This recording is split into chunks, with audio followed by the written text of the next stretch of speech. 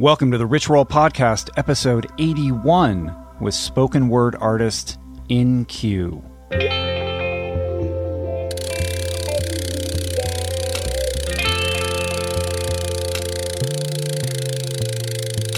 Rich Roll Podcast. All right, let's do this, people. Welcome to the show, to the series of uplifting, spirit-elevating conversations known as the RRP.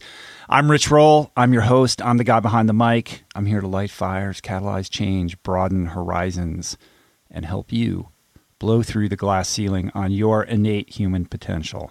Not just physically, not just mentally, but emotionally, professionally, creatively, and spiritually. The goal, my goal for you, is simple: to motivate and inspire you to take your life to the next level, to help you discover, unlock, and unleash your best, most authentic self. And in the words of today's guest, help you reimagine your truth. So how do we do this? What's the path? The tip of the spear is to, each week, introduce you guys, by way of the lost art of long conversation, in-depth Vulcan mind melds, if you will, to the best, most forward-thinking, paradigm-busting minds when it comes to life transformation, thought and action leaders in health, fitness, wellness, diet, nutrition, creativity, art, entrepreneurship, and above all, and once again, life transformation. You see the recurring theme here, everybody. Last 2 weeks, we went really deep into the powerful disease prevention and reversal possibilities presented by the plant-based diet. Wow, that's a lot of P's. That's a lot of alliteration. Well, today we're going to shift gears. We're going to go in a totally different direction, and we're going to trade in all of those P's for A's, for art, authenticity, aspiration, and actualization. Today, we're going to delve into spirit, really, into the transformative power of unlocking and expressing your authentic self. Today, we reimagine your truth. Today, we meet In Q.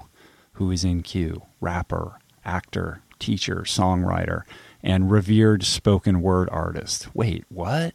Poetry? What could this guy possibly have to do with the themes of this show? I can hear your thoughts. I get it. But please reserve your preconceived ideas about what this guy is about or what you think this conversation is going to be. As I always say, ignorance is contempt prior to investigation, and I promise you that after this conversation, after this interview, you will not be asking yourself that question. This is a really special conversation that Julie and I had with this remarkable young man, and one I'm really excited to share with you guys. So by way of background, I first met In Q. Julie and I first met In Q up at this thing called Summit Series. How to explain Summit? Well, basically, Summit is an organization that began, I think, back in like 2008 with a small group of young entrepreneurs, very much forward-thinking, paradigm-busting minds with huge dreams to change the world. And it's led by a very enterprising young man named Elliot Bisnow, who Summit Series began with these events. They hosted these annual 4-day events for about 1,000 people, 1,000 of the world's leading entrepreneurs and nonprofit leaders and artists, scientists, athletes, and change makers, really. The idea is and was and continues to be to drive positive growth and collaboration among these exceptional individuals. And the events were extremely successful. And about a year ago, Summit, which has become much more like a community than a producer of events, about a year ago, they took up permanent residence in Eden, Utah, which is a small town about an hour north of Salt Lake City, when they purchased a mountain. That's right. They purchased an entire mountain. It's called Powder Mountain. It's this gem in the Wasatch Range, and it includes like a full functioning ski resort. It's not just any ski resort. Actually, Powder Mountain is the largest ski mountain in the United States, and it was kind of this underappreciated asset that was sitting out there. And they have now made this their permanent home. And the goal is to open this up to individuals to unite thought leaders and innovators of today and tomorrow. So they kind of bring people in, and they're creating this amazing community there.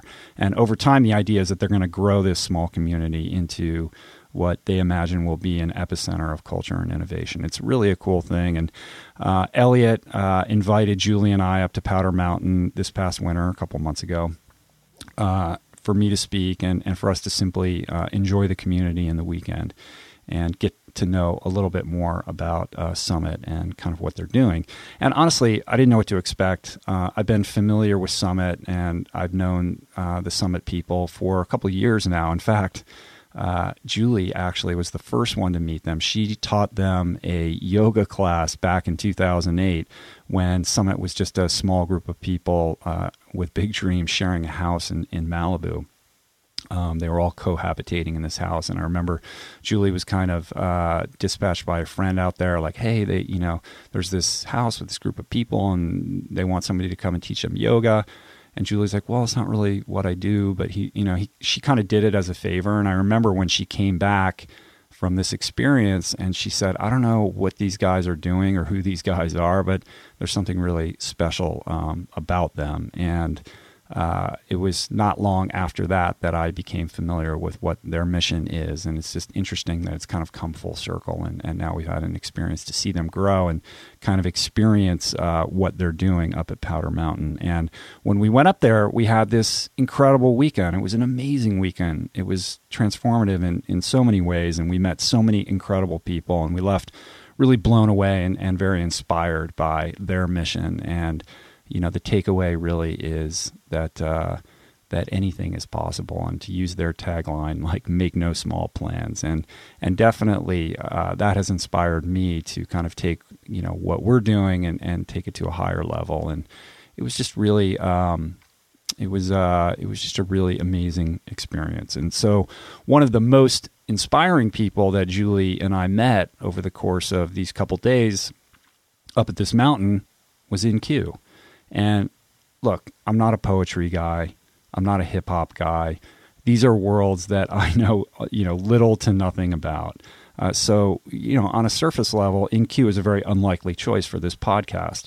But I was so struck by this man, and I knew that the instant that I met him, that I had to have him on the show. And it's not just his skills. I mean, he's a giant ball of talent with total command over his instrument and his art. But it was really his spirit, his energy, and this positive resonating message that he conveys through his art and his writing and his voice to kind of paint the picture. Before each dinner, they had these group dinners up at Summit. There were, hundreds of people at these dinners. In-Q would get up and he would deliver a poem to kind of set the energy for the evening. And these poems were just extraordinary. They were really almost more like prayers than poem, or more inspirational panegyrics than prayers even. And I simply had never heard anything like it before. It was remarkable, completely unique. And I was moved, very moved by the experience of seeing this gentleman perform. And then Julie and I had a chance to spend a little time with him. And it was very clear that he's a special guy, a very special guy. And one of those people who's just touched, and you feel it, you know it the minute that you meet him. To kind of give you a little bit of a background and flesh it out a little bit, In-Q is a national poetry slam champion who's shared the stage, I should say, with artists like De La Soul and Eminem and the Red Hot Chili Peppers and John Legend. And he's even performed on stage with Cirque du Soleil. I believe he's the first poet to ever perform on a Cirque du Soleil stage, so that's pretty cool. He's toured over 70 colleges with his one-man show. And he's also a musician. He's written hit songs for Miley Cyrus and Rock Mafia, and he co-wrote Selena Gomez's hit song, Love You Like a Love Song. So the guy is sort of multifaceted and multi-talented. He's been featured on HBO's Def Poetry Jam, Verses in Flow, the Discovery Channel, Disney Channel, ABC, NBC, A&E, Nickelodeon, etc. I'm not going to give away his story. You'll have to hear it through our conversation. But it is one that you're going to want to hear, that you're going to want to stay tuned for the whole thing. And one that no doubt is going to make a powerful impression on you. Not only will it move and inspire you, it will help you reframe your perception on life. It will help you, in the words of the man himself, reimagine your truth. So let's dig his vibe.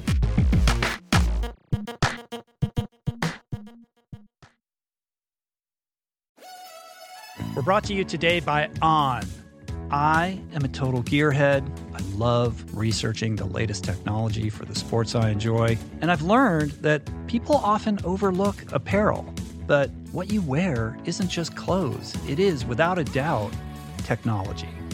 Technology that can make or break a performance. And I can tell you, after spending 2 full days meeting with the apparel wizards at On Labs in Zurich, that On is innovating in this space like no other, with next-gen premium fabrics and just this heightened level of sophistication and precision and testing and development and intentionality previously unheard of that puts them just miles beyond the competition.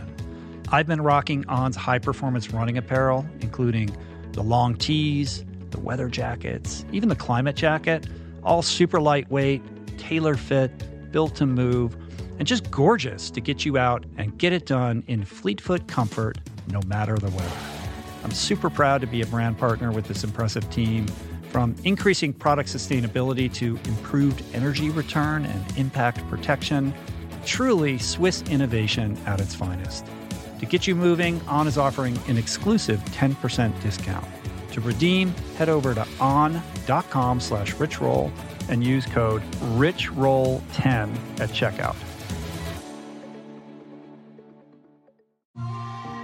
I'm super proud to announce my next venture, Voicing Change Media. This beautiful consortium of thinkers, storytellers, artists, and visionaries, all committed to fostering meaningful exchanges and sharing thought-provoking content. Voicing Change Media will feature shows like The Proof with Simon Hill, Soul Boom with Rainn Wilson, Mentor Buffet with Alexi Pappas, Feel Better, Live More with Dr. Rangan Chatterjee, and The Conversation with Amanda de Cadenet. You can explore this network and all its offerings at voicingchange.media.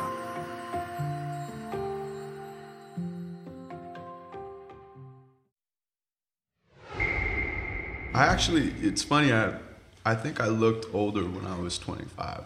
Yeah. I was really kind of like an angry person in my 20s. I think it really showed up on my face, you know? Of course it does. And now you're a love child. I feel That's happy. right. Yeah. I know. You embody some beautiful energy. So I want to get into the spiritual journey from here to there, but I thought you could bless us by opening this up with a little poem, maybe, to set the stage. Sure. Set the energy. Absolutely. I didn't know we had started. We're on, man. That's the way it works. That's the trick. We slide in. You need me to get closer? Yeah. Okay, cool. It's hard for me to say yes. It's easier for me to say next year, when the weather's fine, when I have the money, or the time, or the relationship I want, or the career, or the house, or the car, or the watch. Watch life pass me by, waiting for an invitation when the world is greater than my nation or my occupation.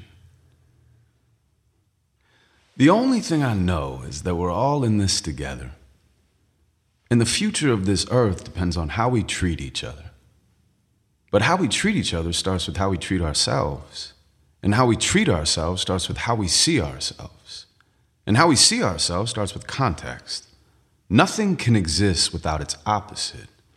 Remember this the next time you find you're in an argument and both sides are talking shit and you forget your point, except you're angry now and want to win. So you continue yelling till they give it up by giving in, so you can stand victorious because you're right on what again? Seriously, what were we talking about? That's why we send young people to war. Young people tend to die without asking what for. But one man's ceiling is another man's floor.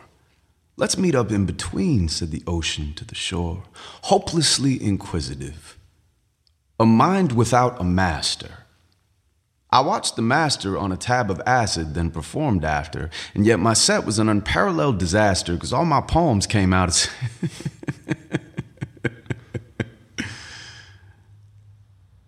Do you laugh on impulse or do you choose to laugh? Do you ask because you care or do you merely ask? I ask you this because I care about how humans act. We're animals aware of our future and our past. And this can be an obstacle to traveling our path. Instead of just accepting where we're at, we analyze our tracks for what we could have had. Looking back, focused on the memories instead of on the facts, hence what we attract. But it's hard to factor in how fast it really flashes past. It's an exponential graph from creation into ash. I'm sentimental 1 minute, then I'm making plans, staking claims, shaking hands, breaking out or breaking in. I have about 1 billion mimes hidden underneath my skin. And they pull my face into this grin or push my wrinkled forehead in, so pour the gin. Philosophize, because no one has your awesome eyes. Your view is worth the lows and highs you go through on these coaster rides. Control has got you holding on when letting go could be more fun. Hands up. Put your hands up. Wherever you are. Now feel the drop. Eventually, it all has to stop. Level out, then come back up until you reach the very top. Because one day, all your wheels fall off, so take advantage of your shocks. Do something you've never done. Do someone you've never done. Go someplace you've never gone. Someplace that could scare you some. Be someone you've never been. You feel all that adrenaline? It's medicine to jumpstart the spark inside your skeleton. See, everywhere you are is where you're supposed to be. So hopefully you're hopelessly as lost as me. Because if you're not, you ought to be. Beautiful, man. That's just magic. That's gorgeous. Yeah. Thanks. Lovely. Thank you. I know. I feel like, all right, the podcast That's is over. What else? We got the transmission. What else needs to be said? Right. That's right.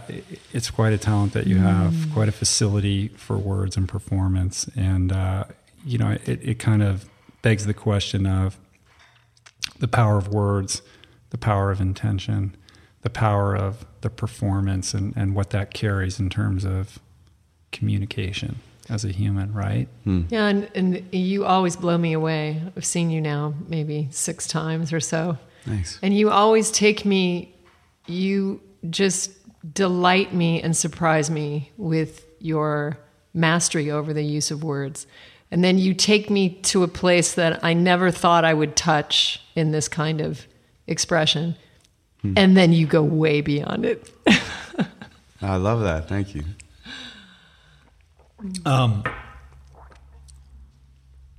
Your poetry really generally seems to orbit around a very positive, forward-thinking message. But I gather in the little bit that I know you that this was not always the case or the place from where you were coming from. So I'm interested a little bit in your journey. It's been a long, long one. Yeah. We want you to start at the beginning. Well, I'm from LA, and I was born and raised in Santa Monica. And my Which mom, street? Bay Street in Lincoln, right across the street from Tommy's Burgers. Okay, Right. we know that. It's like Dogtown kind of. It is, yeah. And was raised by my mom. She's a school teacher, and my father was not around, and so she raised me by herself. And I think when I was around 13, I got bit by the bug of hip hop and just absolutely fell in love with it. Just the ability to express myself in any way that I wanted to. And I think what first drew me to it was freestyling, which I've kind of recently rediscovered. And the ability to just express yourself for the sake of expressing yourself.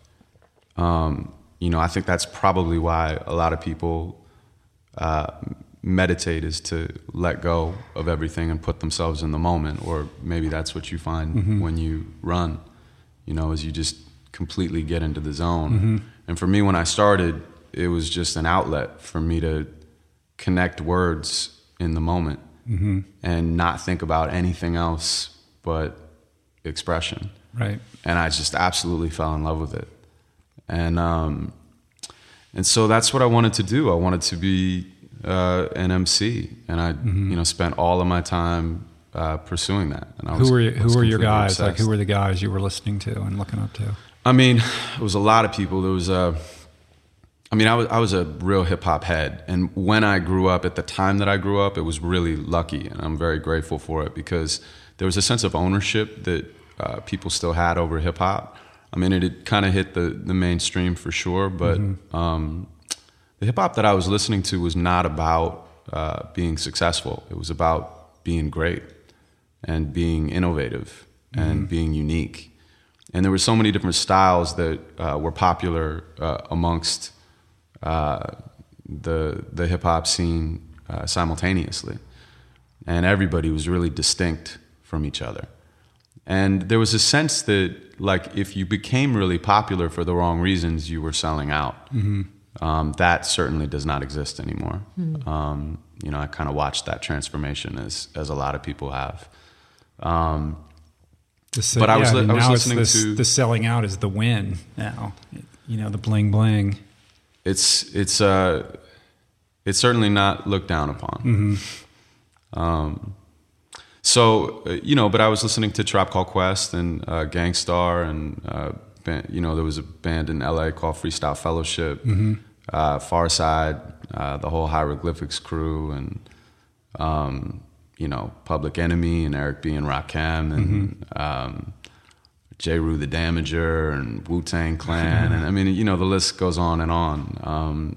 I took shrooms when I was like 16 years old and listened to the Illmatic record, which is Nas, and I put my head up to the speakers, and I was like just tripping balls, man. And I like just remember having this realization that Nas was God, and that my whole life would make sense after that. I was like, oh, I get it.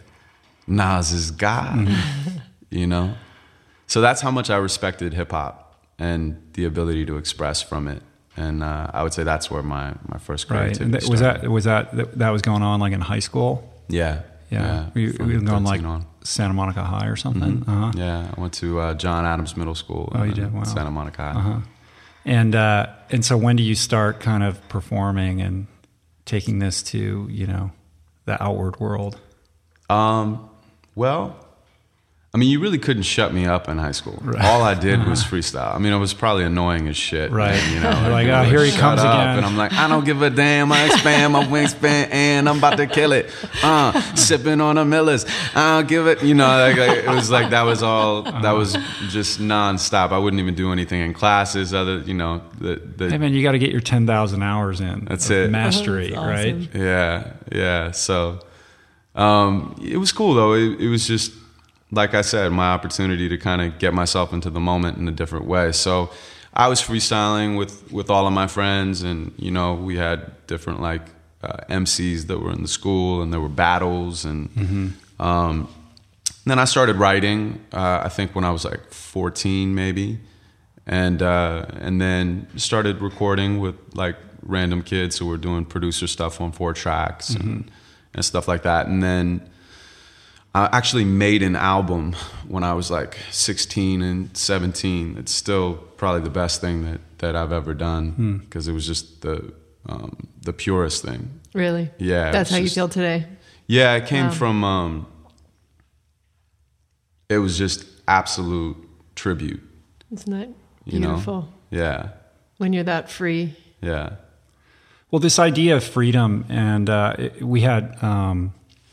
yesterday on the podcast, I interviewed this guy, Wuda, who's this tea master. We're drinking his tea right now. We're drinking his tea. Really enjoying right now. Shout out to Wuda. Yeah, it's amazing. And he's dropping mad spiritual truths left and right, both on the podcast and afterwards, with all these crazy, sort of Zen tales and stories and everything like that. But we were talking about this idea of freedom in form, and he was using the example of a child that dances, like when a 5-year-old kid is dancing and a little girl is just free, and it's just impulse and natural, sort of just letting herself do what she wants to do, right? Totally. And comparing that to like a master ballerina, in the Russian ballet or something like that, who's been studying her whole life, and her freedom when she dances is she's equally free, but she's doing it within the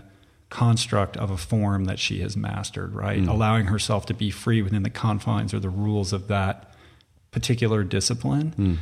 And I was thinking about that earlier today when I was thinking about you coming over, and I was thinking about how spoken word and freestyling and rap is very similar, because you have to get into this state of consciousness where the thinking mind has to go away. I mean, when you're channeling and freestyling, it's going too fast for you to be thinking about what the next word is going to be. You have to be in this state of flow, like where you're tapped in and you're so present in what you're doing, to allow that to just work through you, to allow that mastery, that practice that you have worked on over the years to manifest itself, right? So in certain respects, that's like a meditation practice, to be able to get into that, like in an Eckhart Tolle, like power of now kind of state of being, right?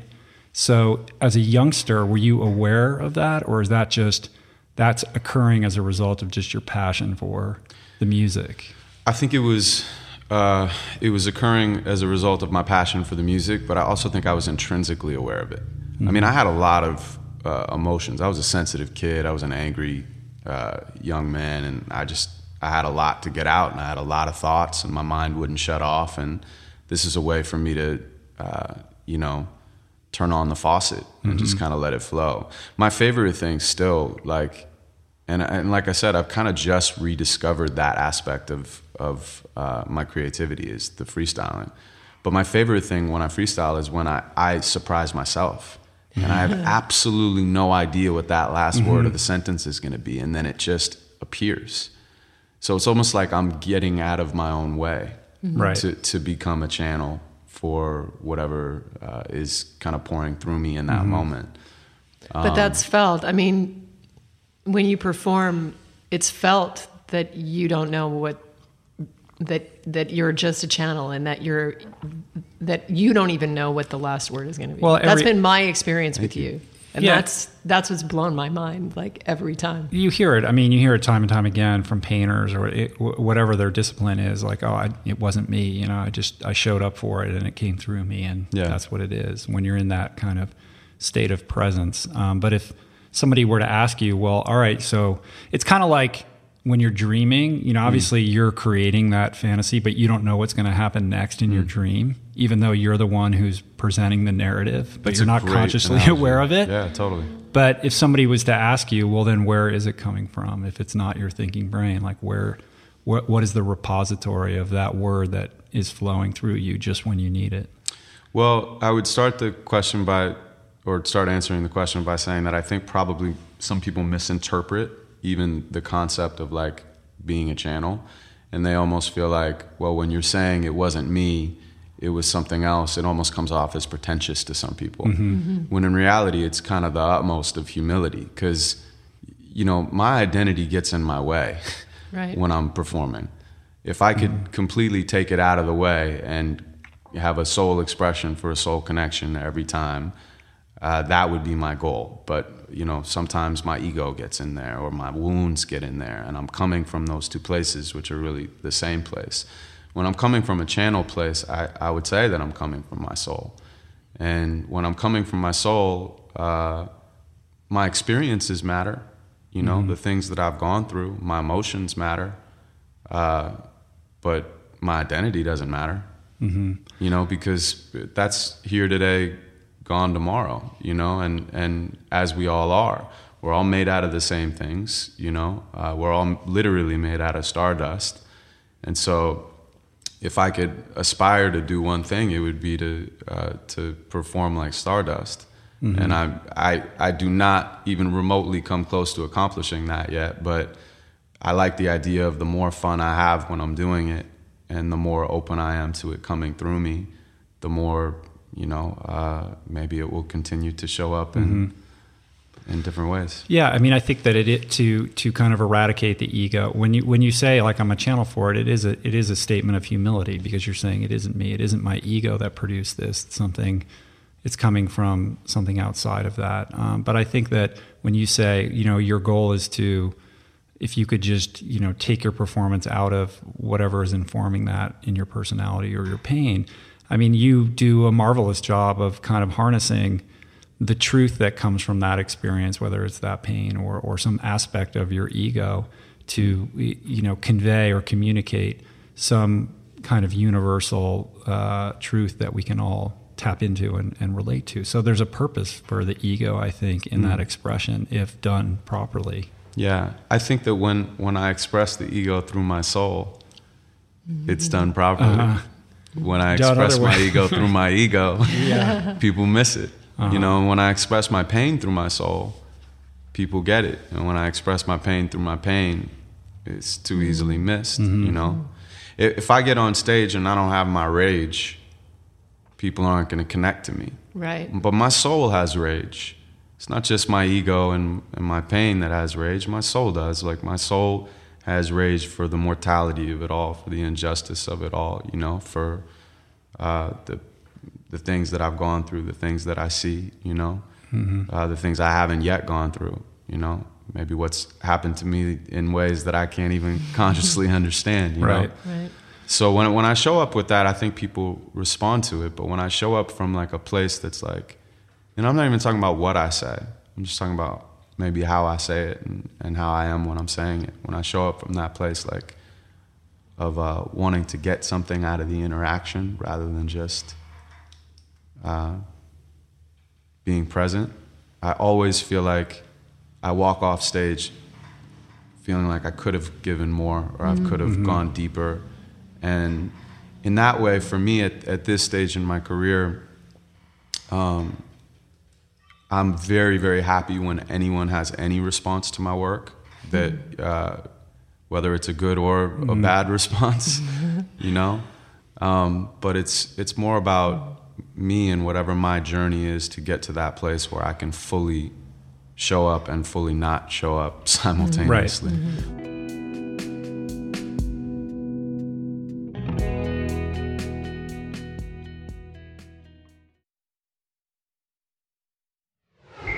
Well, in many ways, the definition of an artist is somebody who's able to communicate a certain truth about something. And there's a truth that flows through your work, and there's a vulnerability, and there's an authenticity.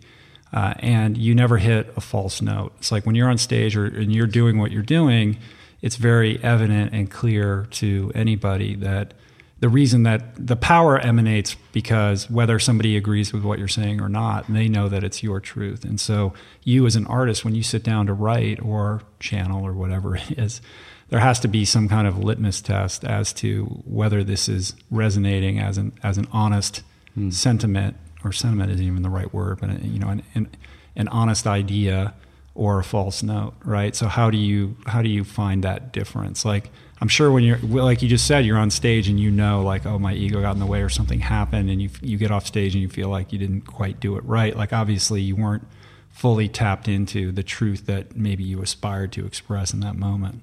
Mm-hmm.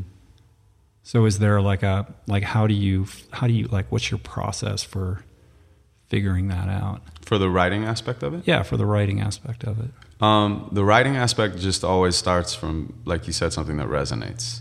So if we spent the whole afternoon together, separate from the podcast, I guarantee something that...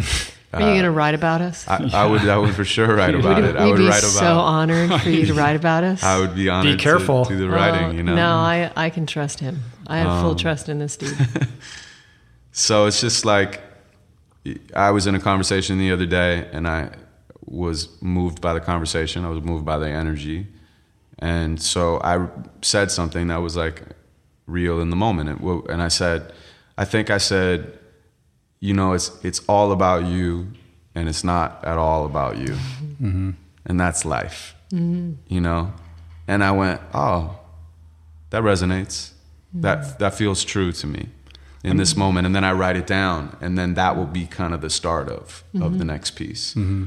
And then for me, the train tracks in writing a poem is just about letting the poem write itself and just making sure that every line feels authentic. And sometimes I'll write some shit that's dope, but it's not right. Right. So I'll be like, nah, dope isn't good enough. It's not about... Right, it's like the comedy writer who's writing a screenplay who gets overly attached to a joke, but it's not moving the story forward. Exactly. Not, right. Yeah, exactly. So that's basically, the process of writing the poems. And then sometimes I'll get to a place where it's not my truth anymore, but I still have to do justice to the truth that was there when I wrote it, because it can connect with other people. Right. And that, I think, goes back to what we were saying before. If I'm coming from my soul, then I can still tap into all of that and do it in an authentic way that can be of service. So you can kind of tap into the feeling of humanity, or on a larger scale, instead of just what's relevant to you at that moment. Yeah. And you said, my ego doesn't matter, but my feelings matter, my emotions matter.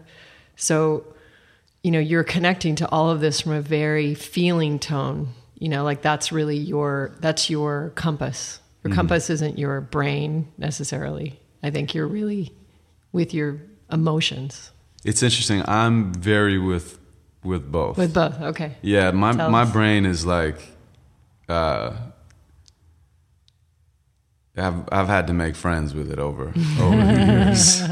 I'm a Gemini, like in every sense of the word. I just have a bunch of different personalities, and they're always kind of having conversations upstairs. But I would say, to answer maybe your original question, which was partially about the journey, I was just expressing all of it through my poetry for a long time. And I'm glad that I did, and I'm glad that I have all of that material that I can kind of mine from now, and that I was able to get it out on the page and use that as like a therapy for myself in my life. But then I also got to a point where I realized I didn't want to live in that chaotic confusion anymore, and so I started to build these kind of like foundational beliefs just for my own happiness, And that kind of helped me quiet my brain, or at least frame the thoughts that I have in a very specific way to move me towards creating infinite possibility in the future. Was there a series of events or something that happened in your life where you realized, like, I can't continue being this angry guy? Or was it just a slow kind of movement towards, trying to find a better way to kind of cope and be happy in the world? Well, I woke up at a certain age and I was broke. The girl that I was with, had left, and it wasn't like amicable. Is that the term? So I had to kind of just look at myself in the mirror, maybe, and look at not who I thought I was being, but who I wanted to be, but who I actually was showing up as to the people around me. And then I think my pendulum probably swang too far to the other side, and then I started like overextending to try to be this fucking good guy or some shit. And that didn't work either. So, now I kind of just try to accept all sides of myself, all the shadow sides, the things that maybe I used to not be proud of or go to when I didn't want to deal with something, Now I just kind of accept them all, or do my best to. I do my best to love them and really like embrace them and know that they're a part of me, but not to operate from that place. To take the self-judgment out of it. Yeah. Just understand that you have we're all imperfect beings. We're all flawed. We all make mistakes, but to be able to accept yourself and love yourself for all of it, the good and the bad. Yeah. And to operate from hopefully like a place of love. And that place of that soul expression, which, like I said, can still express all sorts of things that it needs to express. I mean, my soul is competitive, it even is, there's a part of my soul that feels like, gets that like, There's a difference between that and being like, I don't know if I was able to articulate what I really meant right now, but I know what I meant. Yeah, I know what you mean. No, it's well, I think what you're getting at is the difference between letting that control you and just being aware that it exists, but at least having the upper hand with it so that it's not controlling your behavior or your emotions or your decisions. So would you say that your heart is the master of your whole thing, your whole ecosystem? Is it working in conjunction with your mind, or is your mind your master? Is your heart your master or your mind your master? I think my heart and my mind are just getting to know each other again. Okay, good. They're just like they're becoming friends. All right, cool. And I feel like my soul is definitely friends. And I feel like my body's still probably catching up. So I probably need to get on your guys' level for a bit and see what happens. Get doing fine on the plant power program. But, yeah, it's true. To bring it back to the narrative, so you have this hip hop dream, right? Yeah. And you start pursuing that, but at some point, you make a different decision about the dream that you want to pursue. So what was happening that led to that? Well, the decision kind of made me. I mean, I was trying to get signed off of that first record, and it wasn't a time where you could put anything out. It wasn't, you literally at that point needed to have the record company be the middle person. It was 1996, 95. And which is great for kids. I love that they have this creative control to have a platform to put stuff out. That we could be in your house right now. We're just creating something, and people are going to get a chance to experience it in one way or another.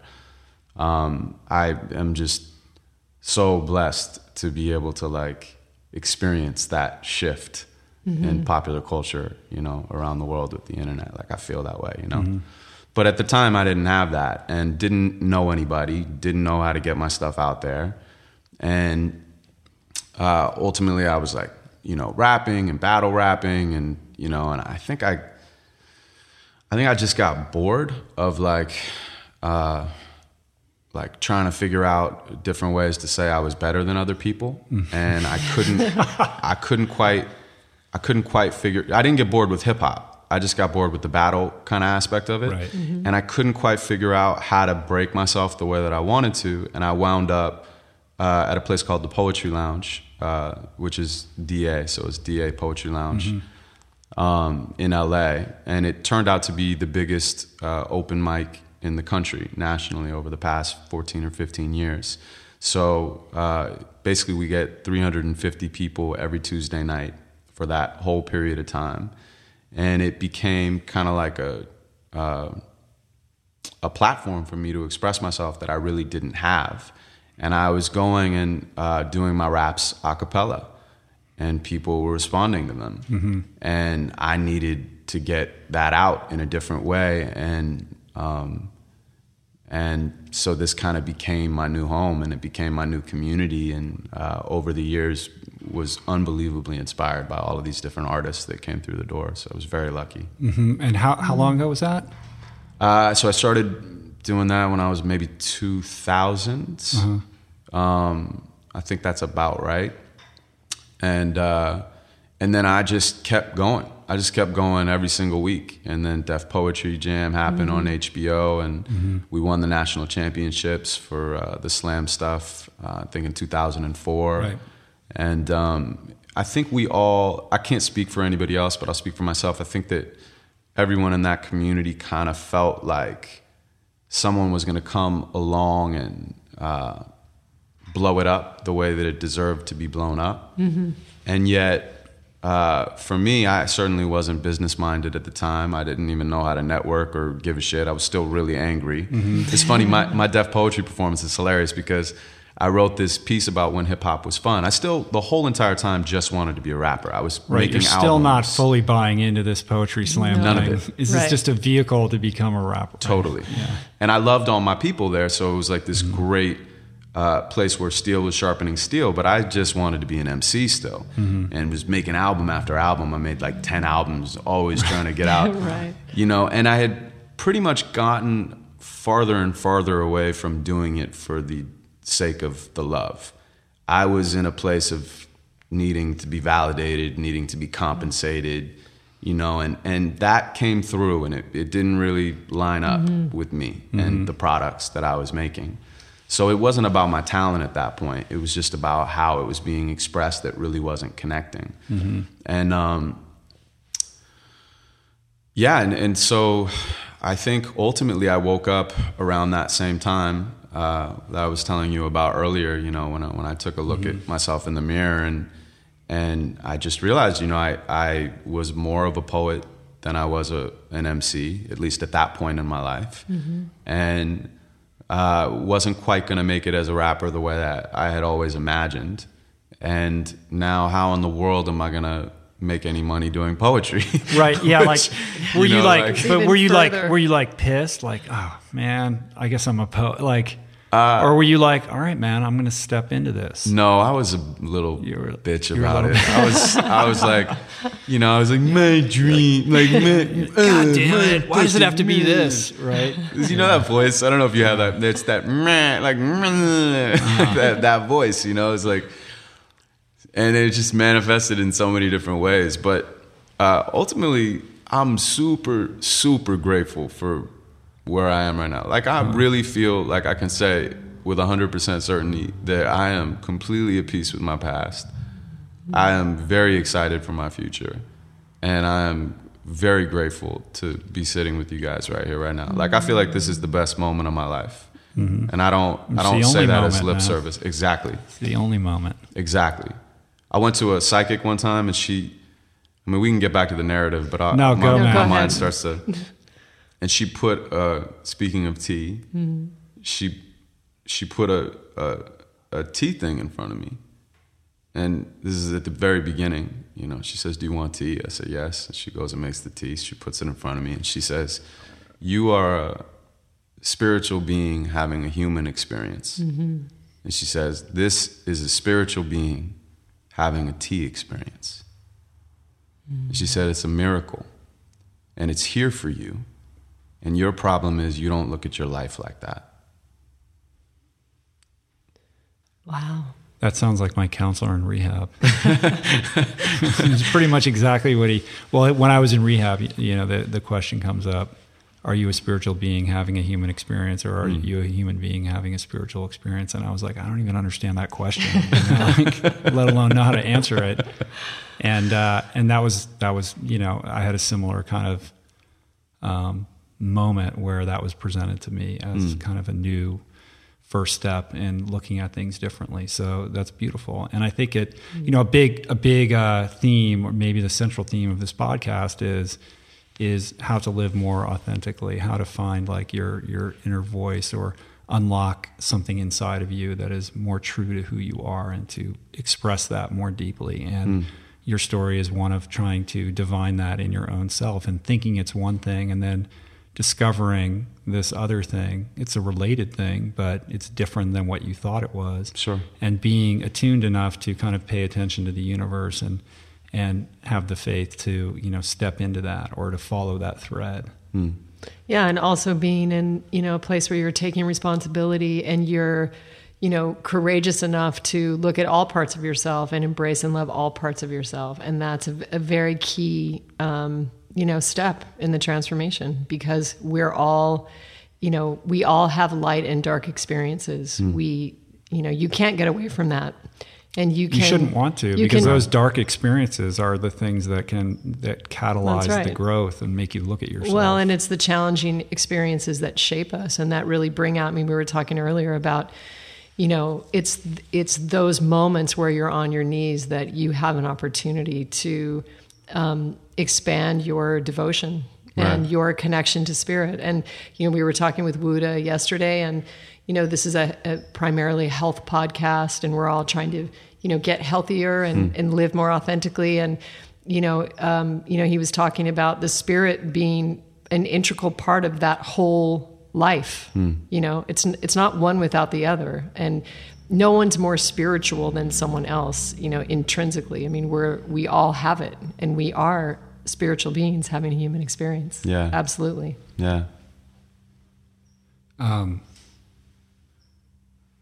We just can't, because there's just a wide open 78 space. Episodes left with a dead space. Well, but I want to find. Yeah, I want to talk about this idea of truth. Poetry as an art form, and art being about an expression of truth and some form of universal truth. And kind of this evolution of poetry. I mean, if you were to tell somebody, "Oh, I'm a poet," it's sort of like, "Well, who's a poet?" That's sort of weird. Yeah, like you know that's what I mean? Like, who does that? Definitely, like, so but like random. what Yeah, you no. do is really a modern, incarnation of what E.E. Cummings used to do or whatever, in a way that is accessible to pop culture and a mainstream audience. And the vernacular that you use to kind of talk about universal truths, but set them in the context of things that are happening now and the things that we're talking about, gives it a point of relatability and accessibility for somebody to be able to pay attention and not dismiss it. And so I guess my question is, like, how has the journey been sort of, identifying with yourself as a poet as opposed to an MC? Well, for the last 5 years or something like that, when I kind of started to define myself as a poet, then I was starting to figure out, well, how can I create a market that is still creating itself? And so I kind of set out to do that. And I think my main goal was to try to break poetry and popular culture. And I still have that as kind of one of the branches on the trees, in my forest. But right. I mean, you were talking about how you thought, or everybody thought, in the wake of Def Poetry Jam, like it was going to blow up in a certain way. And yeah. I gather that the next thought was, well, it didn't exactly go in that direction, or at least the way maybe everybody thought it might at that time. Well, I mean, I think Def Poetry was a really great vehicle for us. But I think probably in retrospect, if I was going to have done the show, or if I was going to do a different show that maybe had different intentions, I would have taken the 5 best poets that were around at the time, and I was not one of them, trust me. But I would have allowed those poets to have half-an-hour specials. Because I think if you want to break a genre, you have to make a star. Mm-hmm. And I think to make a star, people have to fall in love with you. Yeah, they have to emotionally connect with who that person is and what their story is, right? Yeah. It's just, as opposed to somebody walking on stage, you have no frame of reference. That's maybe right. too many people, so it's watered down. Right. Is that what you meant? Yeah, and it's kind of like if a comedian gets up and just tells a joke and then sits down, well, you might remember the joke because the joke was funny, but you wouldn't remember the comedian. Right.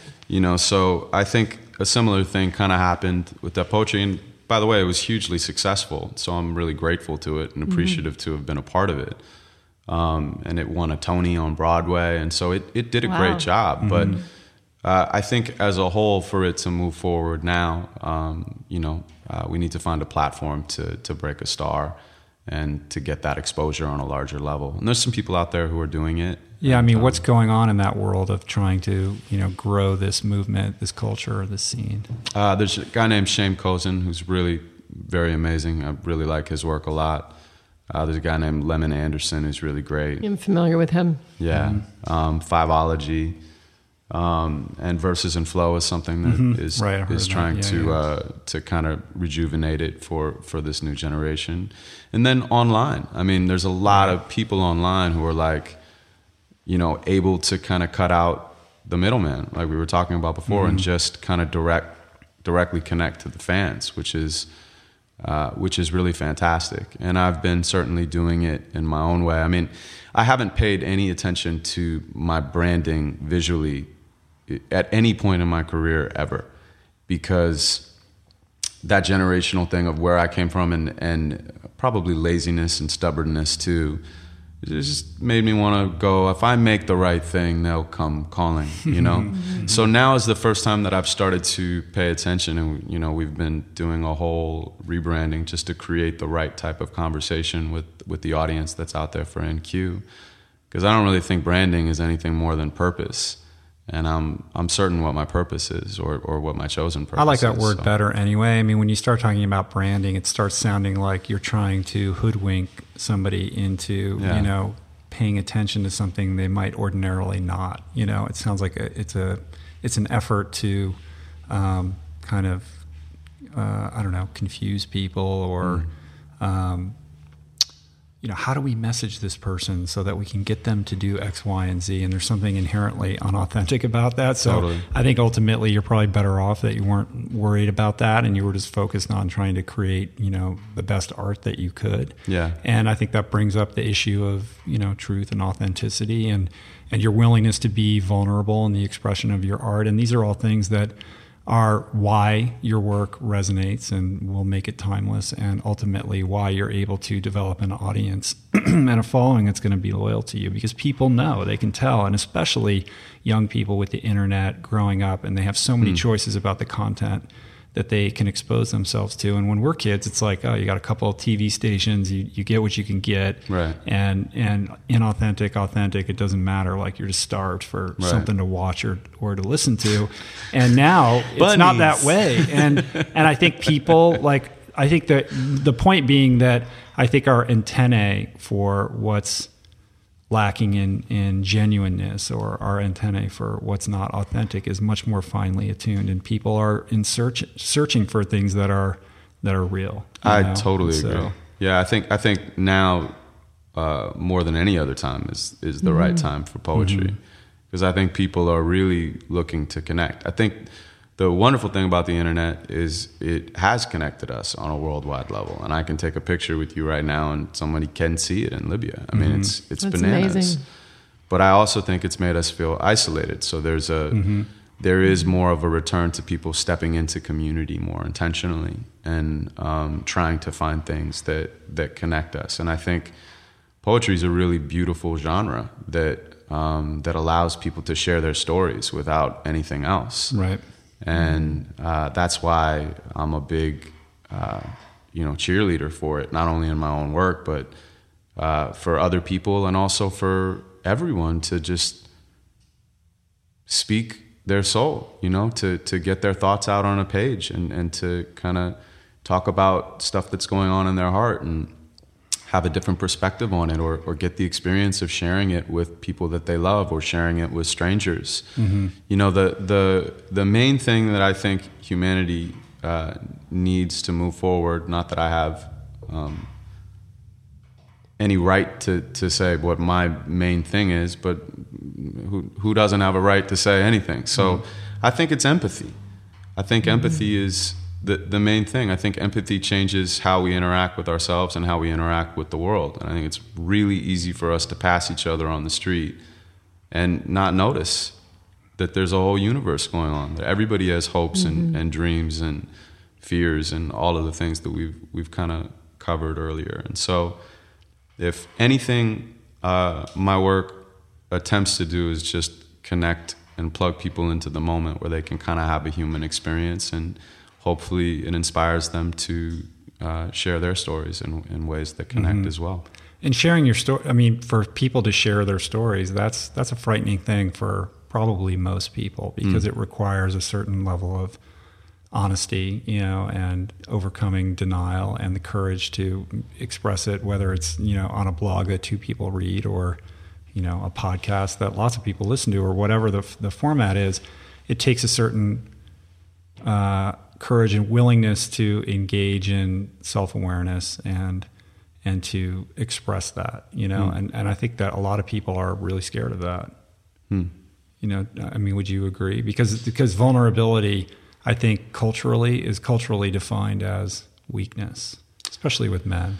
Yeah, I agree. But I even think that the idea of masculine and feminine is kind of changing, and the idea of weakness should change as well. I think there's a lot of strength in being able to be vulnerable, but not be vulnerable from a weak place. If you can really stand up and say, this is what's gone on with me, this is what is going on with me, this is what I want for myself in the future, and you do that from a place of strength, I think that people are drawn to that. Yeah, because they can see the honesty in it, and they understand and respect that it takes courage to do that. Yeah, and maybe they want to do it themselves, and so that they can see an example of that, and they're attracted to it because secretly that's really what they want to get out of their systems. And so, I don't know, I love doing workshops and stuff because I like when people stand up it's great to do it with kids, but it's also great to do it with adults. I like getting like adults together and like. It's probably easier with kids because they don't have all the,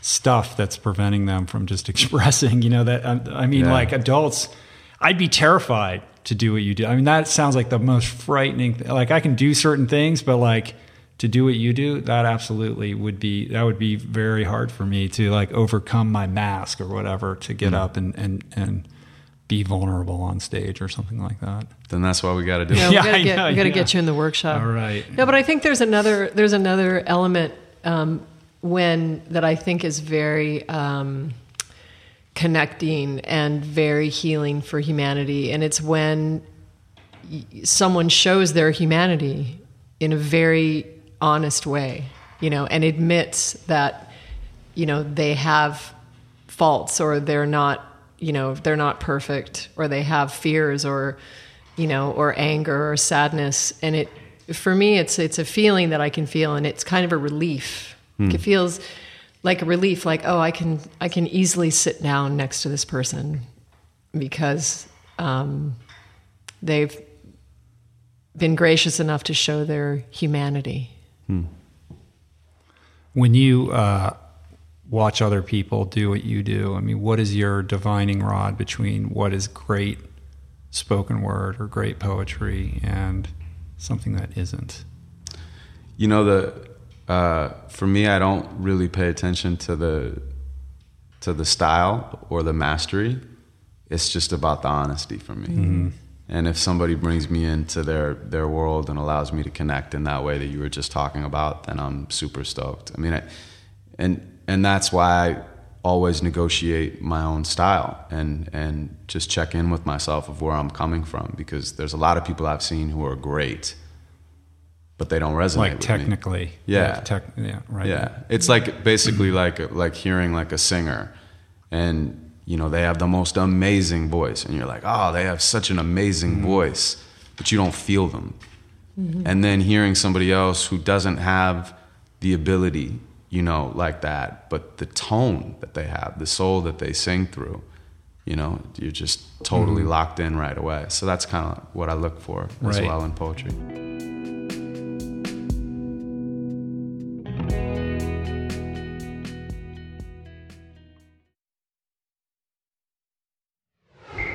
Your success in this medium has kind of brought you back to music, right? Like you've been co-writing with some amazing artists and having success in that field, not necessarily as an MC, but working with some pretty cool people, right? Like, so talk us through a little bit of that. Well, I ended up getting a publishing deal with a company called Rock Mafia, who's they're producers out of Los Angeles. They're one of the top pop teams around, which is interesting because I never listened to pop music before I arrived, but I think they were looking to add a little bit of edge on the lyrical side, and I was looking to have a home to create in and have a way to make money while I was trying to figure out how to break spoken word. And it was a really good combination, and it's been a really great partnership ever since. So I was able to do co-writes on Selena Gomez and Miley Cyrus and artists like that who I developed my own friendships with, and then have moved on to working with Aloe Black, who's a great friend of mine. So we did a song for his new album, and there's some other stuff that I can't quite talk about yet. Not public but yet. There's some good stuff right around the corner on that level, and yeah, I kind of have been able to set myself up in a really good way where now I can kind of settle back and look around and decide what I want to create for myself and how I want to create and who I want to create with. I had a really, in quotation marks, big meeting last week, and I remember if I was 20 or something like that, if I would have gone in on a meeting like this, I would have been so fronting and also just agenda oriented, just trying to do something. And I wasn't trying to do anything. For me, it's I know what I want to create, and I also want to make sure that anybody that I work with I respect and want to have a relationship with. So it's just kind of coming in and vibing and having that trust that if it works out, it was supposed to, and if it doesn't, it wasn't supposed to happen. Right?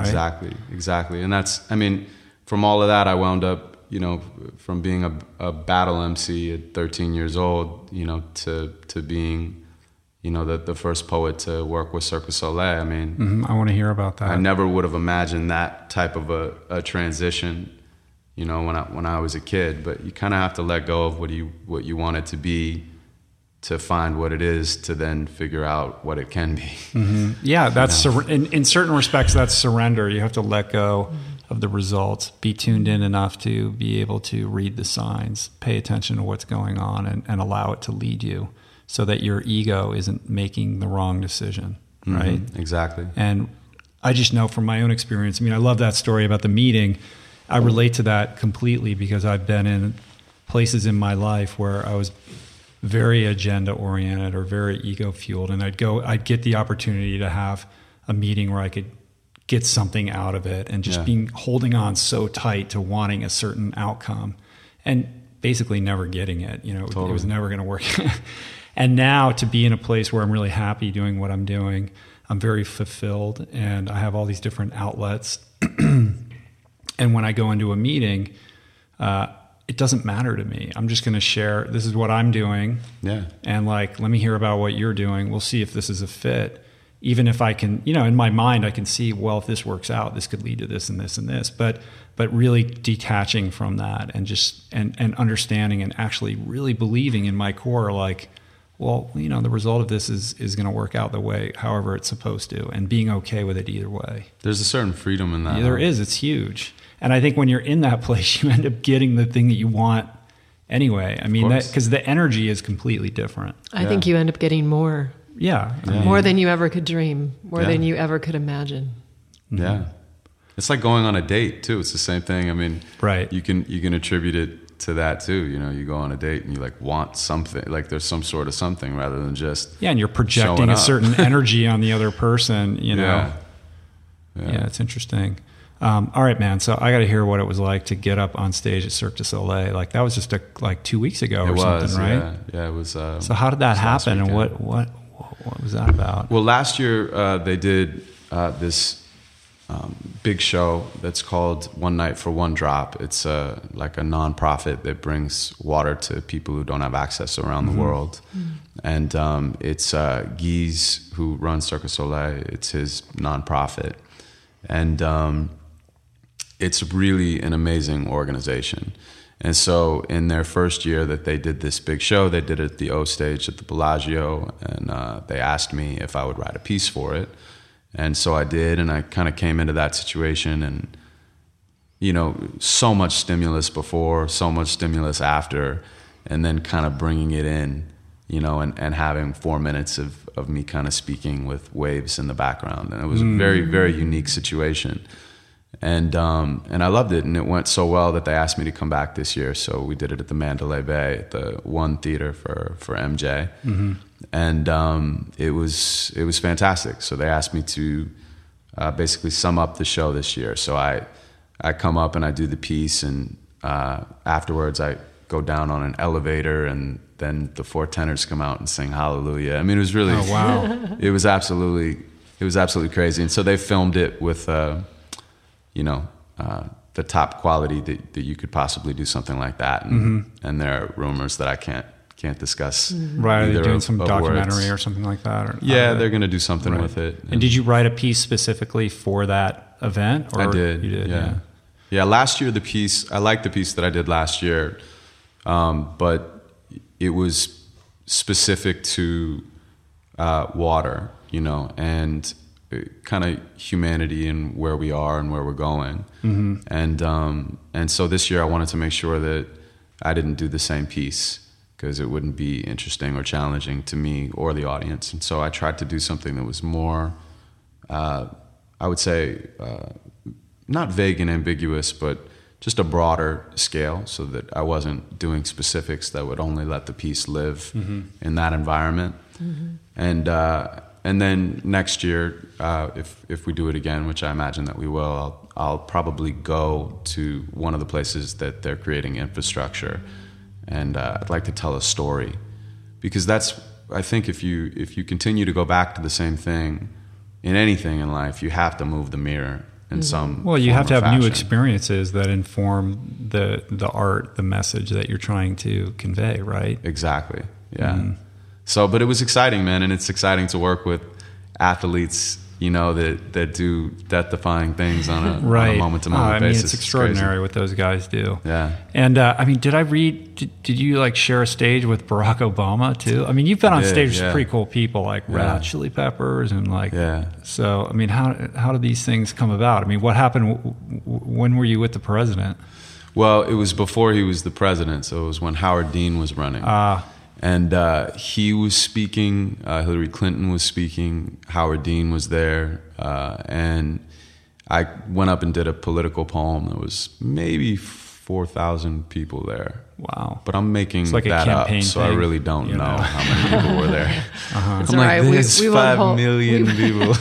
We won't hold you to it. Yeah. What's funny is a lot of people. There were a lot of people there. There was a lot of people there. And I'll tell you what, if camera phones were available back then, it would have blown up on the internet. It was a very special moment. So I went up on stage and I did this piece, and I finished and I got off stage, and Howard Dean grabs my hand and he comes back out. He puts my hand up and he says, "What about NQ for president?" And the whole place just goes crazy. That would have been like your GIF on the internet forever. I mean, crazy, right? Yeah. So I walk off stage. Hillary is there. She says, "I liked your work." I said, "Thank you." I shook her hand. I walk over. Barack Obama is there. And he says, "I was very moved by your piece." We shake hands. And I knew of him, but I didn't really know of him yet. And the only thing that I can say is, and I remember actually having this thought without any real context to the thought, is I remember thinking that he was one of the most powerful people I had been around, that his energy was so connected that I felt like I was the only person in the universe. And I really did not have any context to feeling that way. And yet I was not in the place, where I would have anything other than just that thought and then let that thought go. So then he says, we stay in contact. And he says that to you? He gives me his card. And I lost his card. Oh, no. I swear to God. I was like, oh, cool, like a card. Dude, I'll see you around. Yeah, so this was the election cycle before he ran for president the first time, right? That's right. So that's unbelievable. But there is something very unique about certain individuals. I mean, you hear, growing up in D.C. and being around politicians, I mean, you hear that about Bill Clinton, that he has this facility, this talent for when he's in a conversation with somebody, everything else goes away, and he's so focused, and he has such a facility for making the other person feel like they're the only person that counts in the world, and that's a certain gift or a talent. And certain people put out certain energies, and it's interesting that you were able to pick up on that like years before what happened with him. Yeah, I had heard that too, and I don't know if I had heard that beforehand or since, but it was very apparent to me. It was. I've really never. In fact, if I really think about places. But I didn't. Yes, but I didn't even think that specifically. I just remember having that download of like, wow, like this guy's really like something about this person. And I think if I'm being honest with myself, I don't know that I ever met anyone else that had such a powerful energy. I think it's maybe easy for me to say that in retrospect based on circumstances, but that was my experience. And yet I still lost his card. You did, yeah, I know. Yeah. Having that, knowing like I just met this guy who's so powerful, and then not having the wherewithal. Yeah, well, that tells you where my mind was at. You didn't have your shit together. Yeah, I was just like, whatever, I'm fucking moving, and like whatever I was thinking, That's funny. Yeah. We're running out of time because I know you got to get back to the studio, but there's a couple things I want to do before I let you go. And sure. The first thing is kind of going back to a theme of this podcast is trying to convey some tools or some inspiration for people that feel stuck in their life. Like you're somebody who's been able to access a certain truth about yourself, to embrace a passion and develop a life around your passion. And that's something that I think is elusive for a lot of people. They feel stuck in their lives, or they just can't, maybe they don't know themselves well enough to even know what that thing is. Yeah. So how do you begin to, what is something you could say that would be helpful to somebody who's struggling with these ideas? I would say you're not alone, that everyone has been there, and personally I've certainly been there. And I would say that if you want to change something in your life, you have to change something in your life, and you have to find a way to move the mirror. So even if you don't know how to change the specific thing that you want to change, you have to change something else that's impactful enough to where your perspective shifts.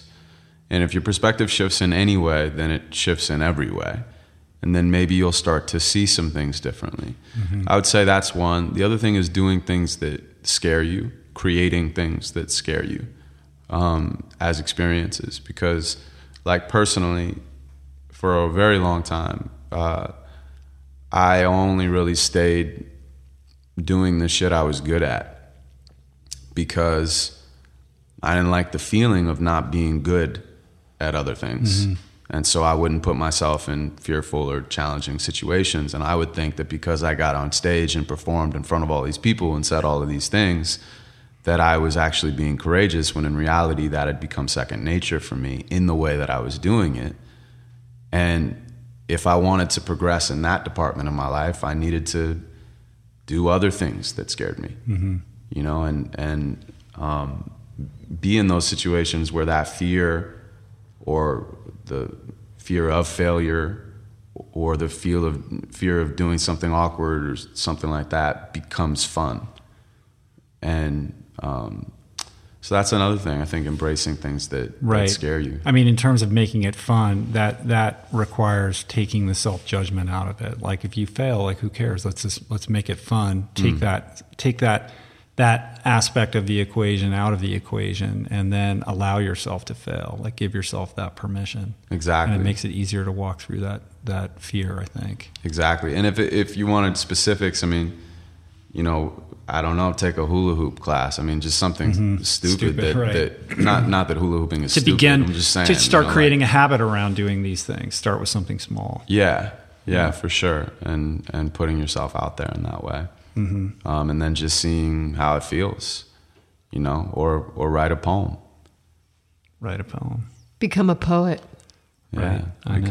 Everybody's a poet. Everybody's a poet. What is it like when you go to prisons and you try to teach there? I only went twice, and I forget the place that I went to actually now, but I went twice, and it was actually two of the best experiences that I've had, just because the gratitude of the guys that I was able to be with during those shows was really apparent, and they were very connected. And I got up and I did a piece called "God Doesn't Make Mistakes," to guys who were sitting in prison, and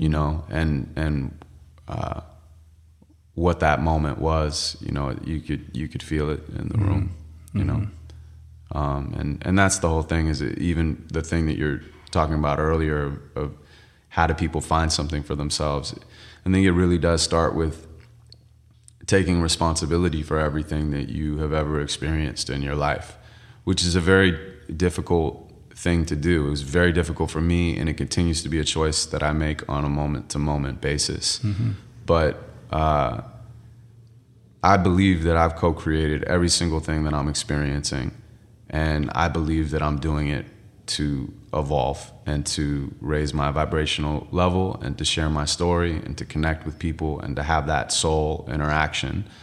And so all of the things that I look at in my life as the tragedies or the pain or all of those things are really the things that we talked about before that I can use to move forward, but I have to take responsibility for them first in order for me to own them. Otherwise, they have power over me in a way that continues to show up in my day-to-day interactions as a man and ultimately as an artist. Right. It's true. And by taking responsibility, then you are no longer a victim. Yeah. And you can rise out of that. And I completely share that same experience. Definitely. Yeah. So whatever it is you're going through, you know, what do you want to do now? That's good. Well, now that's a what good. are you gonna do? Yeah, that's a good. That's a beautiful place to end it, I think. But I'm hoping that you'll take us out with another poem. And I really loved. You don't have to do this one if you don't want to, but the poem that you delivered when we were up at Summit before that the final dinner in the big house. Do you remember that one? You remember which one you did? I think it was a world peace poem. Yes. Yeah. Yeah, I think I'm going to hold that one Okay. because No problem. I don't know it yet well enough to share it the way that I want It's a to pretty. in this It's moment. a pretty It's new deep, one, right? very, I think very that was the deep first one. time that you had done it, or one of the earlier. It was the first time I had done it in a live setting, and I haven't done it since then. Okay. And since I was doing the Cirque thing, you know, I haven't spent any time focusing on it. And it's a 5.5 minute piece. Yeah, it's long. I And know. the other thing about the piece is it's interesting. Like I was where I needed to be to write it, but I'm still stepping into who I need to be to say it, because it's a very deep piece. Very deep. Yeah.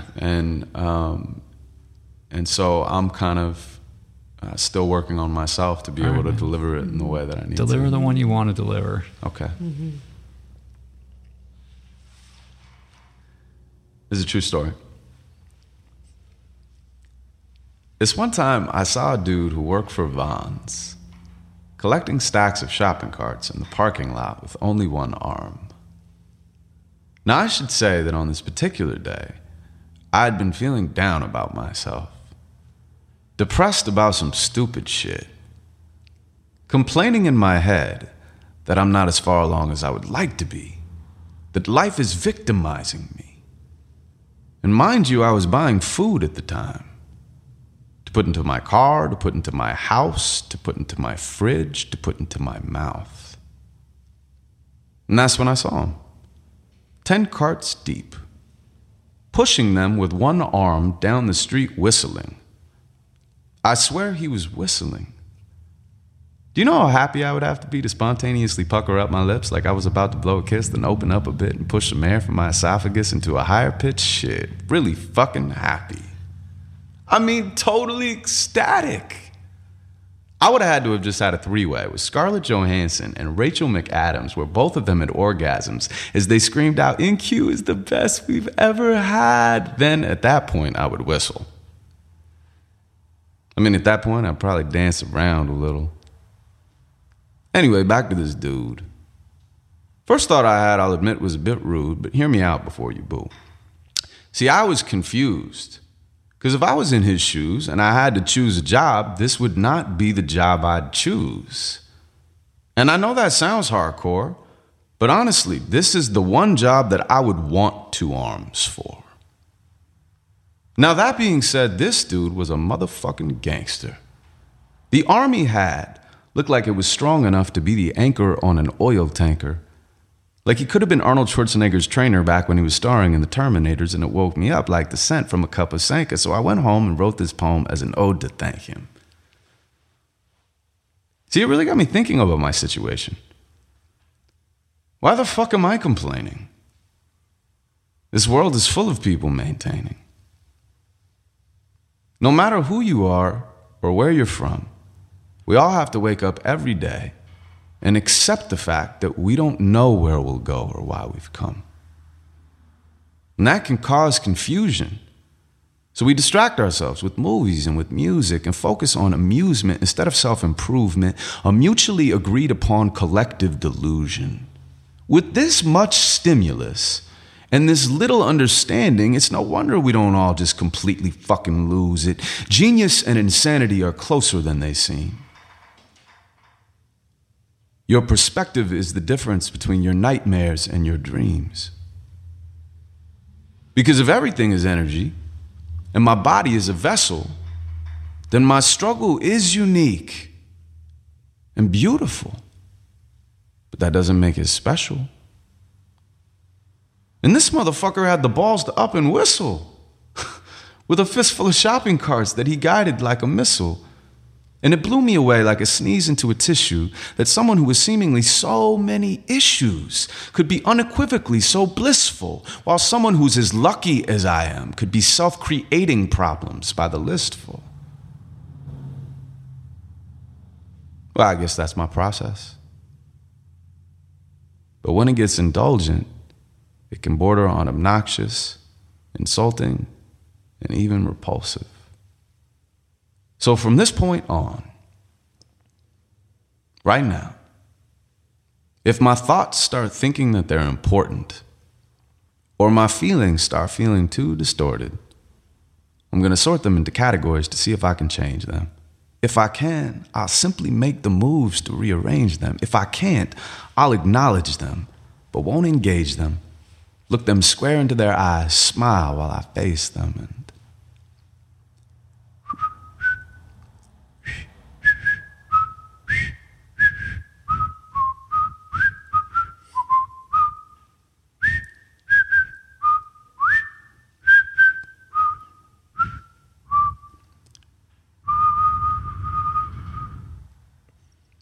in key. Thanks, man. That was awesome. Beautiful. Thanks for coming by, man. Of course, man. Thank you for having me. Inspiring. Absolutely. The world is a much better place for having you in it. Thanks so much. All right, so if people want to connect with you, it's in-q. Yeah, it's in question. So that's what it stands for. I was going to ask you that, and I just got caught up in the conversation. That's it. In-q, in question. That's what it stands for. That's cool. So inq.com, and then at InQ Life on Twitter. That's it. And Instagram, right? Perfect. Those are the places. That's it. What's coming up, man? Oh, you're going to Israel. I'm going to Israel tomorrow. What are you doing tomorrow? What's going on there? There's an amazing trip that's being organized by a friend of ours and some of the Summit community, and so we're going. It's a bunch of artists, a bunch of tech people, and we have this kind of extensive tour, and I've never been before, and I'm very, very excited to experience it. Traveling always lifts the veil, so that's where I'm at. There's a lot of stuff coming up, but I'm happy in this moment and happy to be going there tomorrow. All right, cool. But if people want to find out where you're performing next, it's on your website. Yeah, I'm going to do something at 41 Ocean when I get back, I think sometime in April or something like that. I think it's April 26th.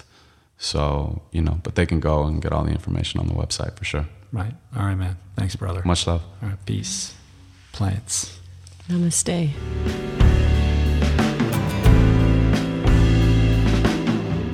All right, everybody, that's our show. I hope you enjoyed it. I hope that helped expand your horizons a little bit. I hope that helped you reimagine your truth.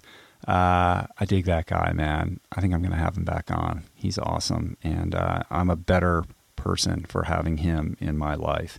I hope you feel the same. So before we close it out, a couple quick announcements. I wanted to bring you up to speed on a couple exciting things. The first thing is I've got an app coming soon, an iOS mobile app for the podcast. And we've been testing it out. We've been developing it for a while, and it's pretty close to launch, and I'm really excited about it. It'll be the kind of thing you can put on your iPad or your iPhone.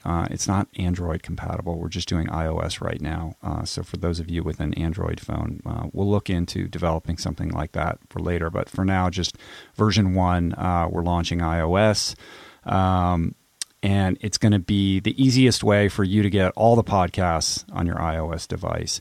It's great for, a lot of people all the time. They're like, I'd listen to your podcast, but, how do I find it or how do I get it? Which is, kind of remarkable and amazing to me. It's so simple, but yet it seems to elude a lot of people. And this is going to be an easy way for those people. They can just download the app off the App Store, and they don't have to worry about iTunes or, how to find it or whatever. It'll just be at their fingertips. So a great way to share the show with friends who maybe are unfamiliar with the world of podcasting. And the other great thing is it's going to help us build this community. It's going to help us grow the plant power revolution. And it is going to have the entire catalog of podcasts on it, all the way back to episode 1. If you get the show off iTunes, you know that you can only get the most recent 50, and now we're up to 81. So that's 30-odd episodes that are inaccessible unless you delve deep, down into the bowels of my website to find it. And this is going to be a way for you to easily access all the episodes all the way back to our rough and tumble beginnings. That's something we're going to offer to the early adopters of the app. Of course, it's going to be free. The app will be totally free. Eventually, we'll do later iterations and versions. We're going to build out a premium functionality to it where you can upgrade the app to access certain things that are premium content. And eventually, we're not going to have the entire catalog available for free, but for early adopters, that's what you're going to be able to get, which is pretty cool. What else about it can I say? It's the bomb. It's really cool. And we'll have it ready soon. We've got to get it through the whole App Store approval process and all of that. And I don't know how long that takes. It might take a little while, but I just wanted to let you guys know, make you aware that this is in the works and coming soon. And of course, I'll make an announcement when it is completely available, but we are close. The second thing is we have a new nutritional supplement product that's going to be launching very soon. It's called Ion. It is an electrolyte capsule supplement for the athletes out there. It's a lot like Salt Stick, if you're familiar with that. You've heard me talk about that product on the show before. It has a lot of similarities with that, but we've made a couple tweaks to that formula, and in our opinion, it is improved on that product. I'll fill you in more on the details of that on the eve of launching it. But we've got it all in stock. We've just got to build out the functionality on the website so that we can make it available and offer it to you guys. But really excited about that. I've been testing it out on my rides and my runs, and it really works well. And as you know, as an athlete, particularly an endurance athlete, you got to keep your electrolytes in check. And the way that most athletes do that is they suck on the Gatorade or they get these sugary drinks, and we're taking the electrolyte aspect out of away from that. So it's just getting you what you need, the electrolytes without all the additives, without all the sugar, without all the artificial coloring and sweeteners and all that kind of stuff. Really proud of it. It's been a long time in the works, and we're getting ready to launch that. So stay tuned for more information about that as we get close. That's it. Want to support the show? Best way to do that, just tell a friend. Once we get the app going, you can share the app too. We love it. This is a word of mouth thing. It's a grassroots thing. It's grown very organically over time. We're really proud of that. So yeah, that's the best way to do it. Just share. And it's really great, and what I love is when people share the podcast on Instagram. I absolutely love it when I get tagged on a photo of somebody out on a run, with some kind of screen grab of the podcast or a picture of them out exercising, saying that they're listening to the podcast. So I totally dig that. Keep it up, you guys. And that's a great way to share it too, visually with your friends. Amazon banner ad, of course. We have an affiliate relationship with Amazon. If you're going to buy something on Amazon, just click through the Amazon banner ad at richroll.com or bookmark it on your browser. That way, when you buy something on Amazon, it will not cost you a cent extra, but Amazon kicks us some loose commission change, and that really pays our bills here. And it allows me to pay Tyler, my son, to produce the show. He's the one who does all the music and puts the whole show together and gets it up on iTunes. And you are rewarding young entrepreneurship when you use the Amazon banner ad. So that helps you feel good about it too. We really appreciate it. People have been doing that, and I dig it. So thank you. You can donate to the podcast too. one-time basis, or you can do it on a weekly or monthly basis. Thank you to all the people that are going that extra mile to support us in that way. We just added Bitcoin functionality for all you Bitcoin fanatics out there. If you're into Bitcoin, now you can give us a tip through the donate button on the richroll.com homepage. And that's pretty cool too. We're in the modern era with that.